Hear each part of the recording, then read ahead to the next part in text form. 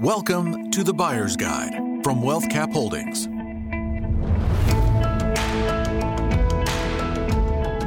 How's it going, everybody? Welcome back to the WealthCap Buyer's Guide. Chris Evans here, and of course I'm joined by the wonderful Devin. So We're jumping into this episode, and this one, Devin, we're talking about how to get on the wait list. We have a lot of interest. We have a lot of people who they are interested and excited about real estate, but to actually get on the list for when we have properties available, can we give these folks who are listening really what they need to give to us to actually get them on the wait list? What are the items that you're looking for? It's really pretty simple. The people that are wanting to get on the list, they'll need to have a consultation with me. We'll just kind of briefly go over the process again, make sure they understand exactly what to expect. And then they need to have an approval letter from a lender or proof of funds if they're planning on paying cash. So at the end of the consultation with me, if a potential buyer is needing a referral for a lender, I'll hook them up with the lender, somebody Awesome. that we've worked with, that we trust, that we know, their loan is going to close. And once that's really all it takes to get on the wait list is a consultation and then some kind of proof of funds. I love it. So consultation, you kind of lay out, really you get their goals, what they want to achieve, make sure we have alignment there. And then the big thing is knowing that you can actually purchase the property if we get you on the list. Yeah. Right? Yeah, absolutely. So pre-approval letter / pre-qualification letter, kind of same thing. And then proof of funds if you are either paying cash or looking to put a down payment. So if you are not on the wait list, what you need to do is go to wealthcapholdings.com/waitlist. You can fill out the form and then connect with Devin.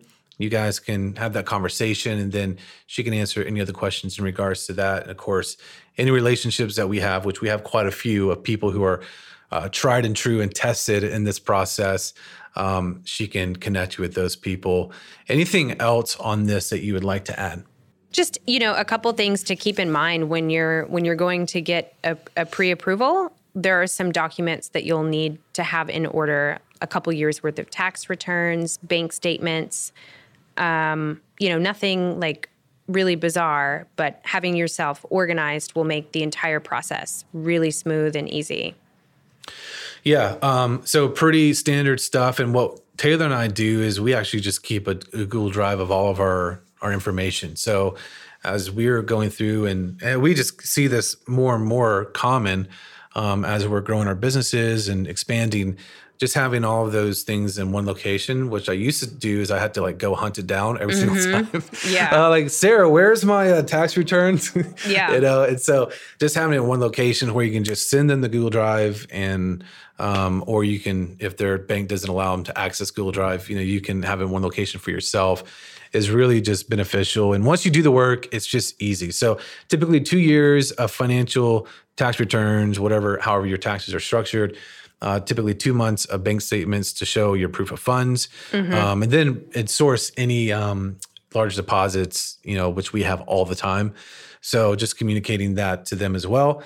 And then just having a great financial partner, which we can help you out with. So that's it for this episode, unless you have anything else, any other wisdom or revelations. Some questions that people are asking is, what does it take to qualify for a loan? For an investment loan, for example, where you're going to expect on average about 5% interest.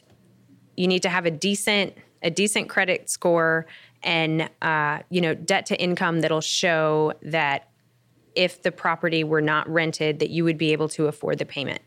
So if you make $50,000 a year and you have $30,000 in debt, this is probably not quite your time. Yeah, it's a good word. Yeah.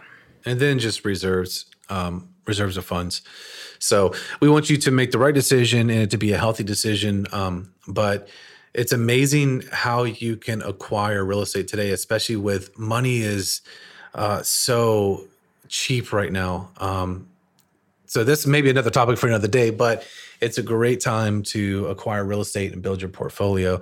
So again, if you're not on the list, go to wealthcapholdings.com/waitlist and get on there, have a conversation with Devin.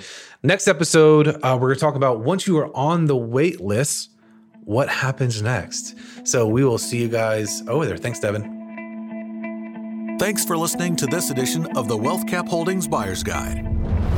For more info from Chris and Taylor, check out Portfolio Builders, a weekly show about money, wealth, and cash flow real estate, anywhere you listen to podcasts, and at wealthcapholdings.com/podcast. That's wealthcapholdings.com/podcast.